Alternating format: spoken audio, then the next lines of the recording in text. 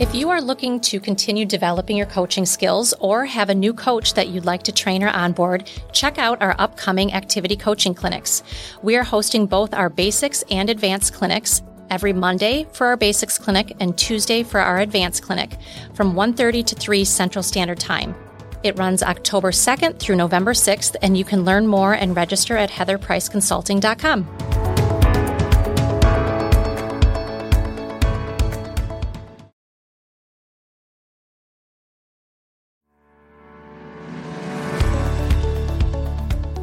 Hey everyone, welcome to Activity Coaching Conversations with Heather and Sabina, where we discuss coaching strategies for the overachievers, the slow starters, and everyone in between. We're going to share everything we know about instilling early success habits, the science behind activity, and how to build a values-based, FR-centered coaching philosophy. Activity Coaching Conversations is all about balancing accountability with the art and science of coaching.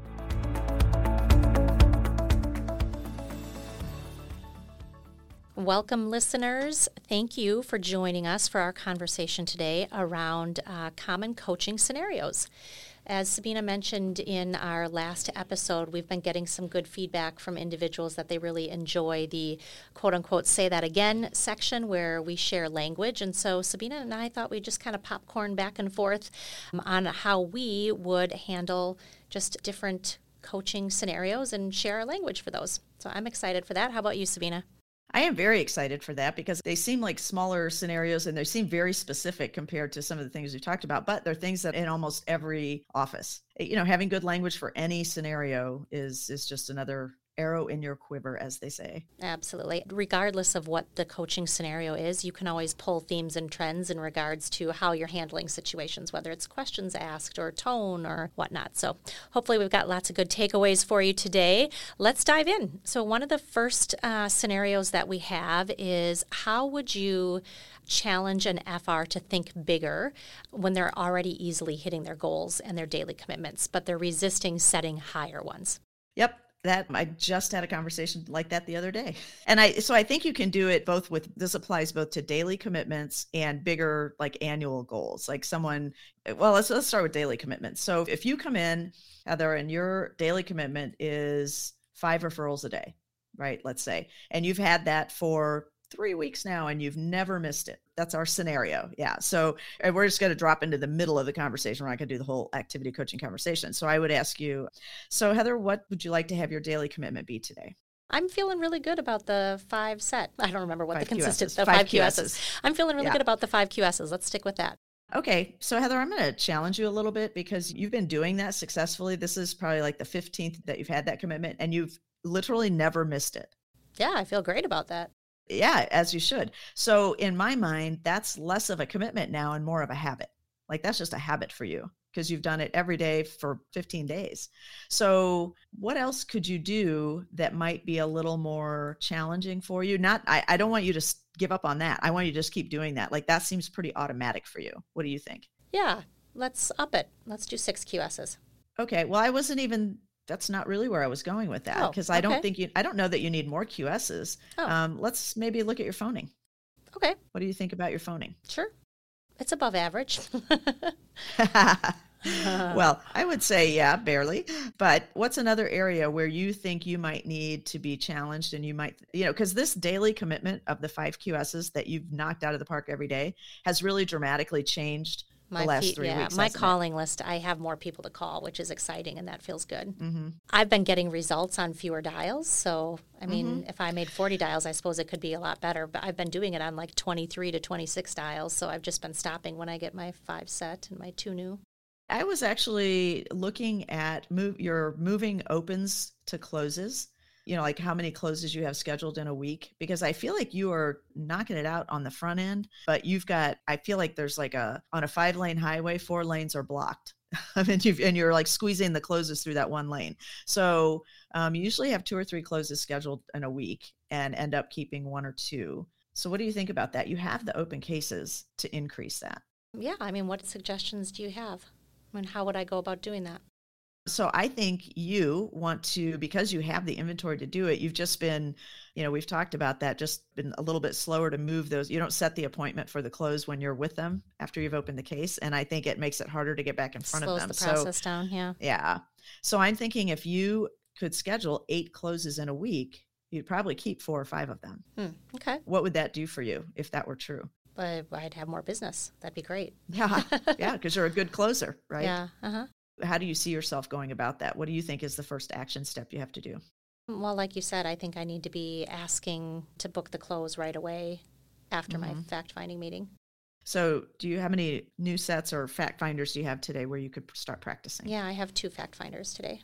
Okay. And are they confirmed? Yes. Okay. So do you think you could book 2 closes out of that? If you open those kind cases? of out of my control. I mean, I don't know. Yeah. I can try. Yeah, you're probably right. What about the cases that you have open from last week? Yeah, I mean, some of them I have closed, some of them I don't. I need to follow up. I haven't done a great job I've just been having a hard time getting a hold of people, getting them to schedule. Now that you've opened the case, they know what you're calling about. Yeah, right. Exactly. So what I would say is let's just set a number, and however you can get to the number, you could be a little creative. I don't want to lock you into, you have to get it from this, this, and this, but let's say next week, Monday through Friday, how many closes do you have on the books right now? How many closes next week? Mm-hmm. I have 5. Oh, you do? Okay. That's a good one. How about, do you think you could get that to 8? I do. Yeah. Okay. So your commitment today for when we meet tomorrow would be that you're going to go from 5 closes to 8 closes for the balance of next week. Yeah. I mean, with 8, my hope is to keep 4, which would be, around 1 a day. And yeah, I think that's very doable. Okay. Well, it'll get us going on that road then. Yeah. Down that path. Okay. Because I think if you treat this commitment like you treat all your other commitments, you'll get it done. And I think it's make a measurable difference in your business. When I think about helping FRs think bigger, maybe they're, like you said, they're already a successful rep. They're doing pretty well. I like to ask a couple questions. I like to know if they're competitive. That's what I will always ask. Mm-hmm. And then if they say yes, I'll ask, are you competitive, against other people, or are you competitive against yourself? Because there's a difference.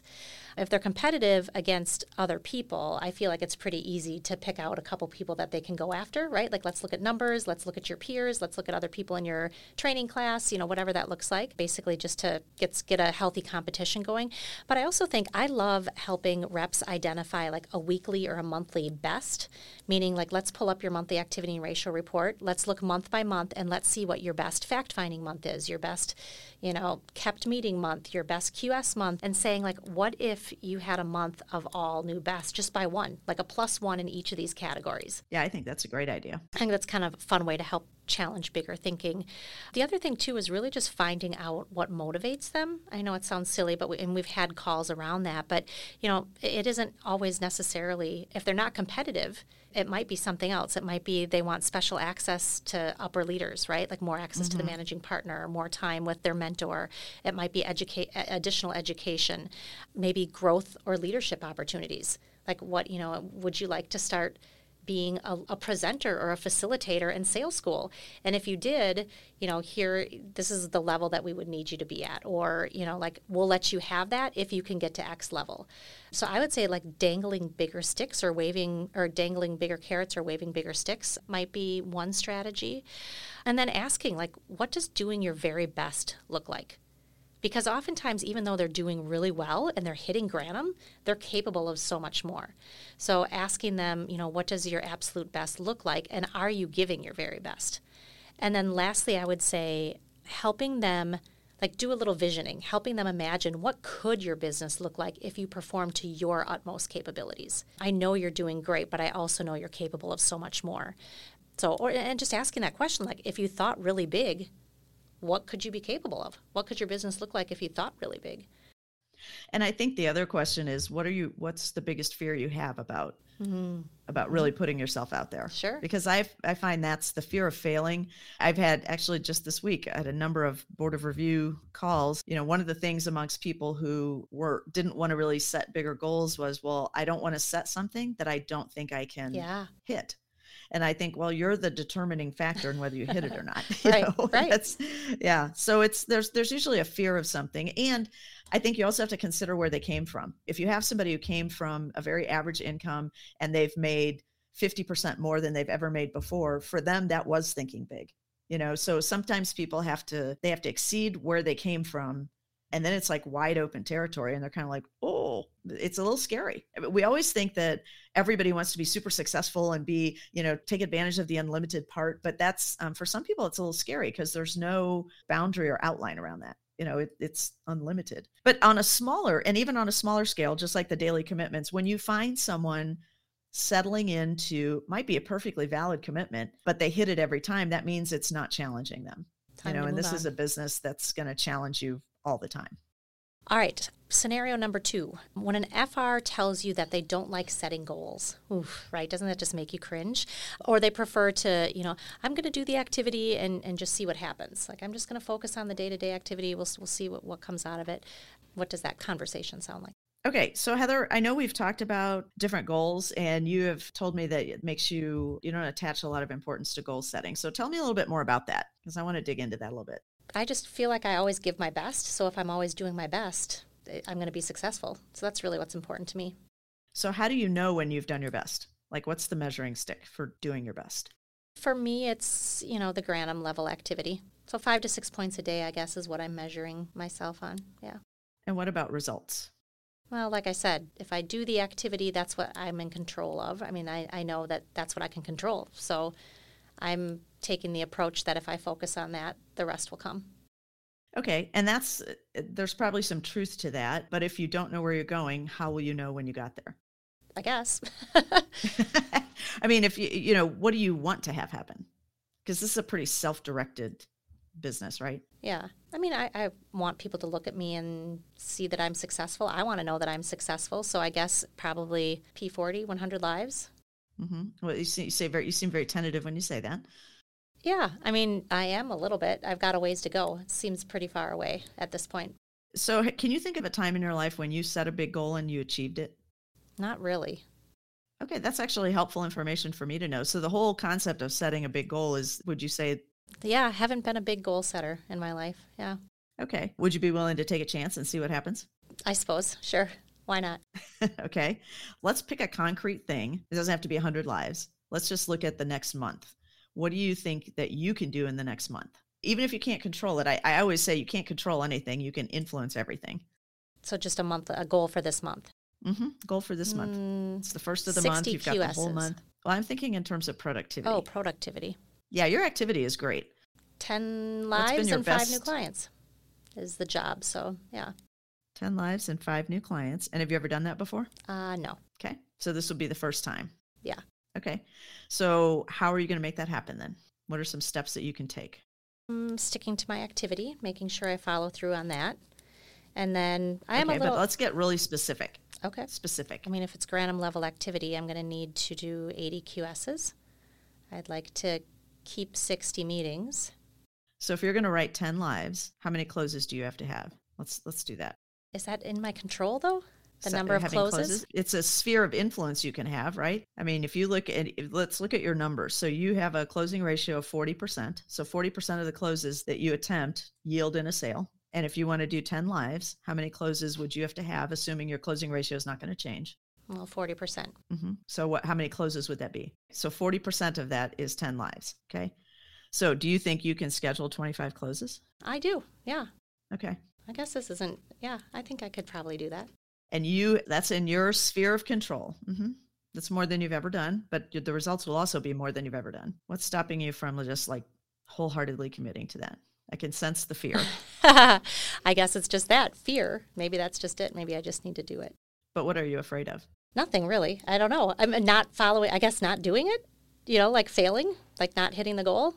But who's in control of setting 25 closes? I am. I get that. Yeah. And what mechanism could you use to make sure that you get that done? To get the closes scheduled, mm-hmm. Making sure I'm booking the close after the fact finder, mm-hmm. Making sure I have enough case opens. Mm-hmm. And you have to track it, right? Like whether it's hash marks or a box, ticking boxes, whatever it is. I mean, I'm thinking maybe you're very visual. So I'm thinking you need a chart that says, all right, boom, boom, boom. I've got 13. I need to get 12 more. Like you want to really be thinking about it every day. I mean, I could see that you're skeptical about this. So I applaud that you're No, I'm good. That you're willing to do it. I'm good. Yeah. And I think let's give it a whirl. Let's give it a try. All right, let's make it happen. I was being difficult. I have a rep right now that I am struggling with that is doing this. And it is, I mean, a lot of it is fear and skeptical to set the goals.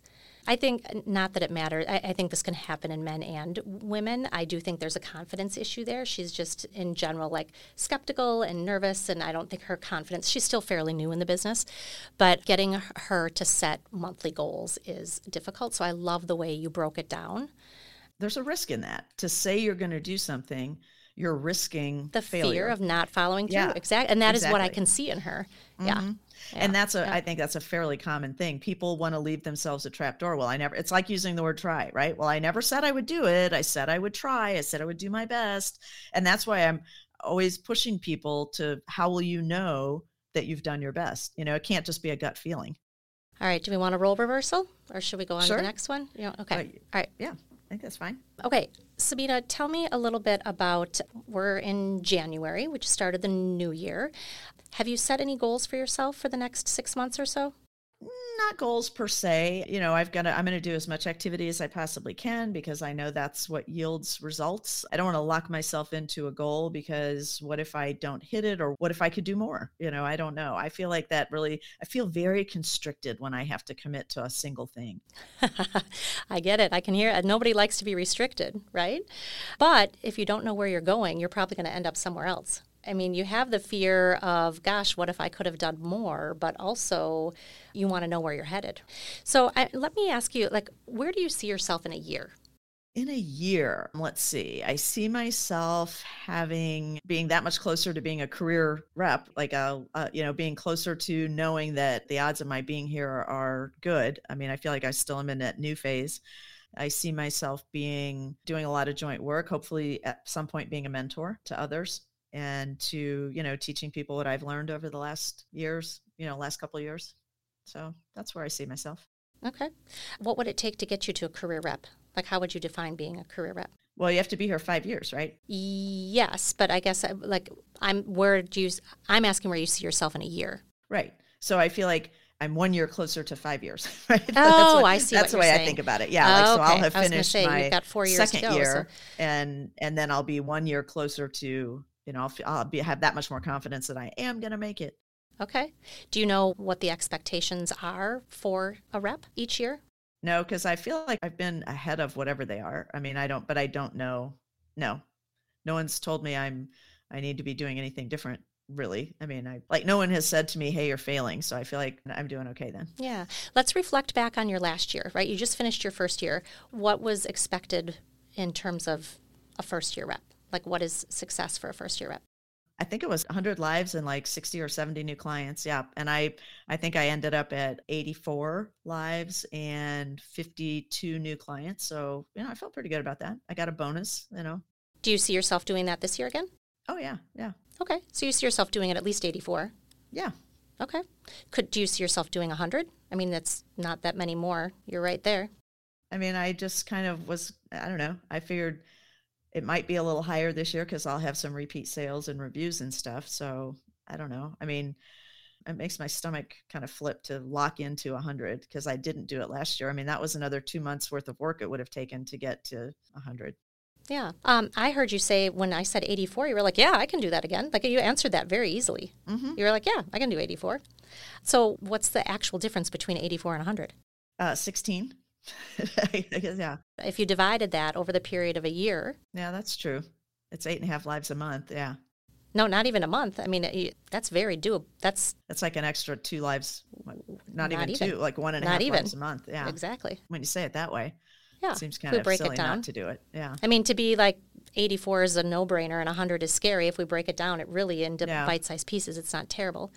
For me personally, I've always believed in you tremendously. Mm-hmm. I totally believe that you can do 100 lives based on what you've done last year, based on your track record of success and what you have going. Do you believe that? Secretly, yes. I guess my fear is telling everybody that I'm going to do it and falling short. I don't know. I just feel like that would be a very awful, terrible, horrible thing to have happen. So what would be the worst that would happen if you finished at 90 lives? I'd be kicking myself thinking, what, you couldn't find 10 more lives? That's, and Yeah, people, I feel like, right? Like you'd be yeah, people would look disappointed. at me and think, what was wrong with her? Did she not know where she was? Did she not know she was at 90 lives? I don't know that. Yeah. Or they might say, wow, 90 lives, that's a strong year. They might look at that and feel, and what's important is how you feel about it. I mean, if you felt good about 84 and you finished at 90, my guess is you'd feel pretty good about that. Yeah. I just feel like I'm jumping into something and I don't know if it's going to happen or not. I don't know.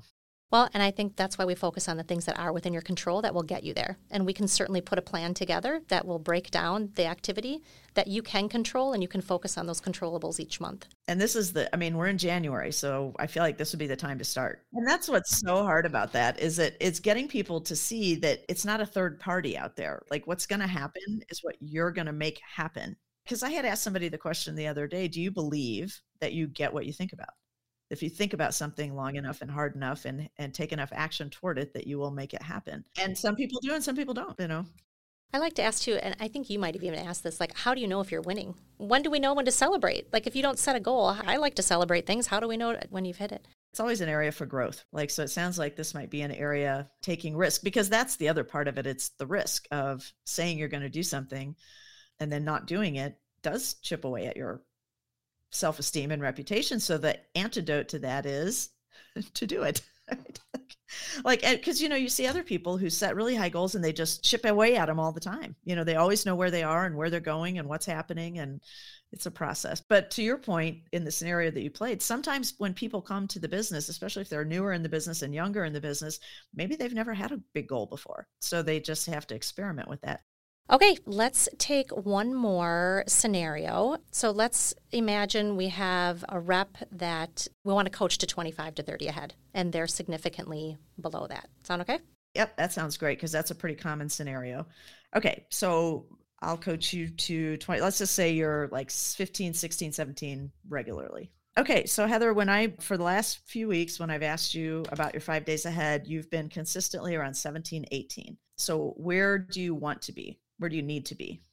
I guess those are two different things. I guess I need to be 25 ahead.